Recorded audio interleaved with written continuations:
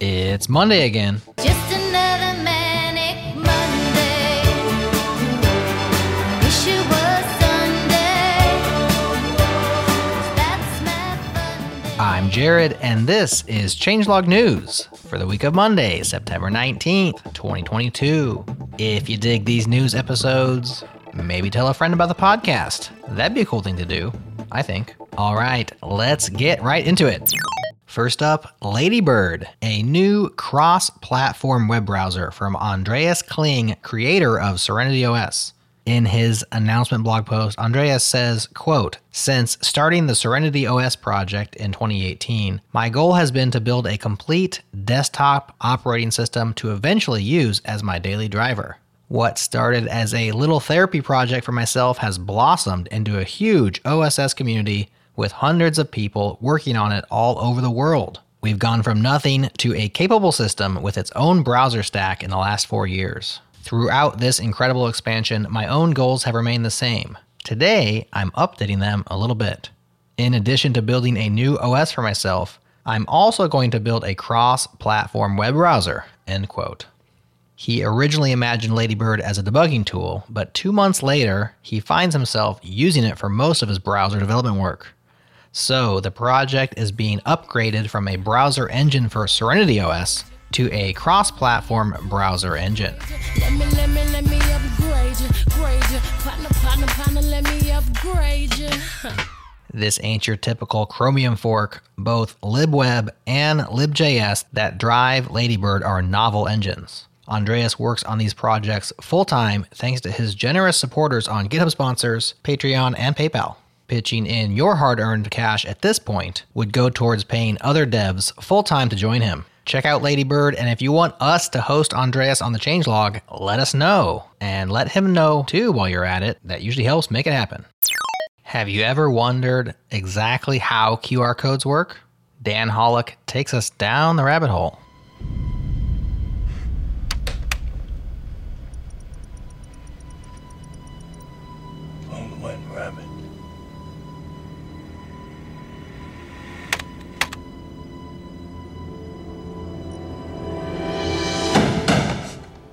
Who is it? This is a nerdy deep dive on the inner workings of this once maligned, but turns out actually useful technology.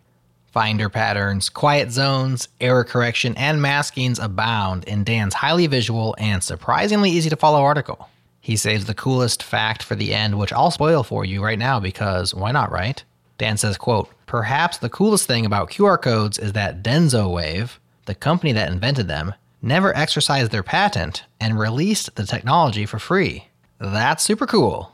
And to celebrate, here is an entire minute of cold and ice-related puns delivered by Arnold Schwarzenegger as Mr. Freeze in 1997's Batman and Robin, the worst Batman movie in cinematic history. Take it away, Arnold. Tonight's forecast. A freeze is coming. Allow me to break the ice. You are not sending me to the cooler. Freeze well. What killed the dinosaurs? The Ice Age.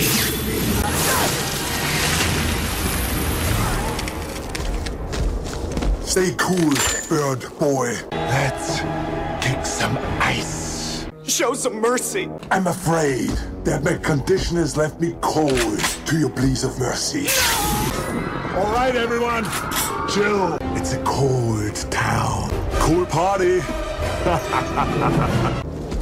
Can you be cold, Batman? Chilled to perfection. Revenge is a dish best served cold. Winter has come at last.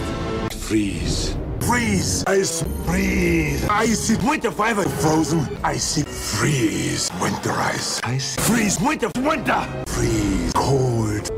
Frosty.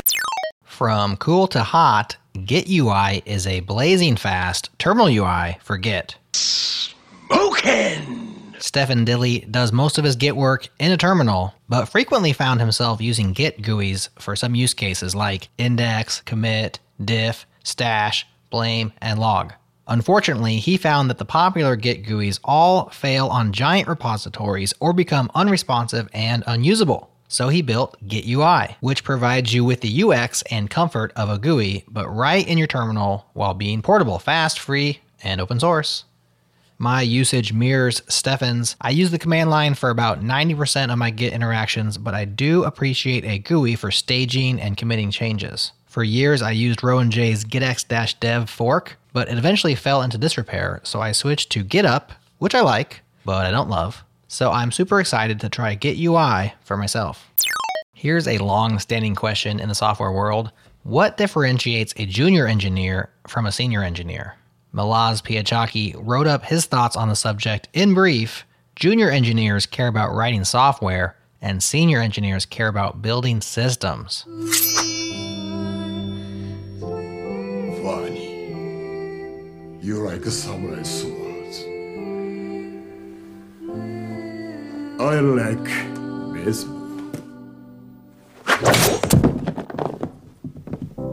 What's the difference? Milaz says writing software includes things like code quality, best practices, adopting cutting-edge technologies with the ultimate goal of creating elegant, performant, maintainable software.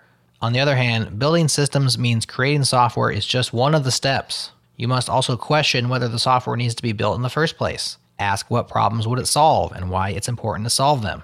Inquire who will be using the software and on what scale. Stuff like that. These are just Milaz's thoughts. I'm sure you have your own. Let us know in the comments. There's a link to the discussion thread for this episode in your show notes.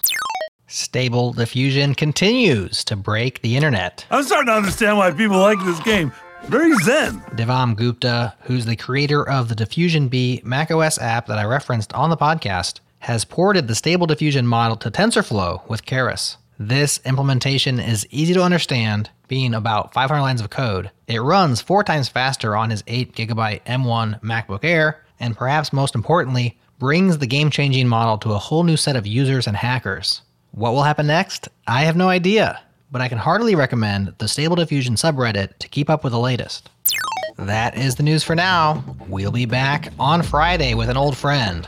Lucas DaCosta returns to the Changelog for the first time since 2019. Back then, he was telling us about his text mode life. This time, we're discussing his recent writings on product development structures, which Lucas sees as systems, not art or a series of guesses. Velocity, Scrum, stand-ups, TDD, sprints. All modern development practices will be questioned. There are no sacred cows on Friday's episode. Have a great week. We'll talk to you then.